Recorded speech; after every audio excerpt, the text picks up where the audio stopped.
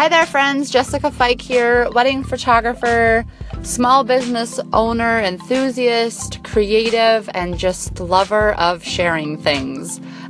This is part 2 of a new series that I just started today, Boundaries in Business. And I've got this topic on my brain, so I might as well go ahead and record more than one episode in one day.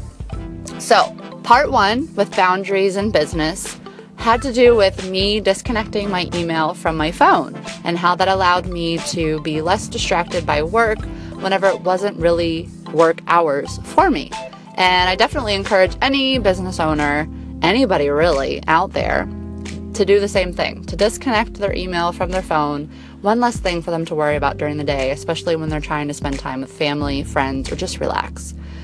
Part 2 of Boundaries in Business, and actually reverse that a hot minute, go back to part 1, another part of communication for me in business and how I keep boundaries is trying to juggle, I guess, all of the different platforms, all of the different mediums that we can use for communicating with people.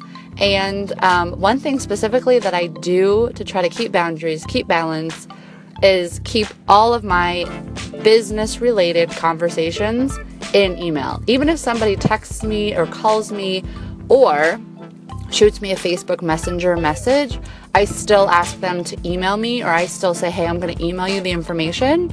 That way I have record of it and I keep it all in one place, and so that I'm not trying to toggle back and forth between too many forms of communication. So that tacks on to part 1 of communication. And now part 2 of Boundaries in Business has to do with just an overall schedule and a calendar. A few years ago, I think, I made the decision that I was only going to accept so much work in 1 week. And this is work outside of office hours. I was only going to do a certain number of sessions. I was only going to have a certain number of work meetings. I was only going to try to have so many weddings in a week so that I wasn't gone during family time. I wasn't gone all the time. And so right now, kind of my rule is to not have 2 evening activities when I should be home with my family, not have 2 evening activities that are work related back to back. So if I've got a session on Thursday evening and I've got a session on Saturday, I'm definitely not going to schedule anything for Friday evening. If I've got a client meeting on Tuesday evening and somebody really wants to meet me for a portrait session the next day, Wednesday evening, I'm not going to do it. I'm going to try to get them to go to at least Thursday or Friday. I don't want there to be more than 1 or 2 nights of me being away from my family in an evening or in a week, really. When I first had Natalie, our 3rd baby, I gave myself a little bit of grace and I had a maternity leave. And I know this is a little bit of an extreme case for anybody who might be becoming a parent or who is pregnant. This might not relate to everybody, but giving yourself a maternity leave, giving yourself a little bit of a relaxed schedule for a few months can really be helpful in balancing things and setting up boundaries.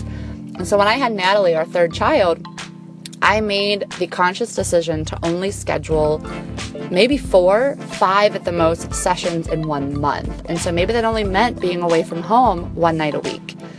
Because I am a shooter who likes to shoot during sunset hours, a lot of my things were happening in the evening, and I didn't want to bog the family time down with me always leaving.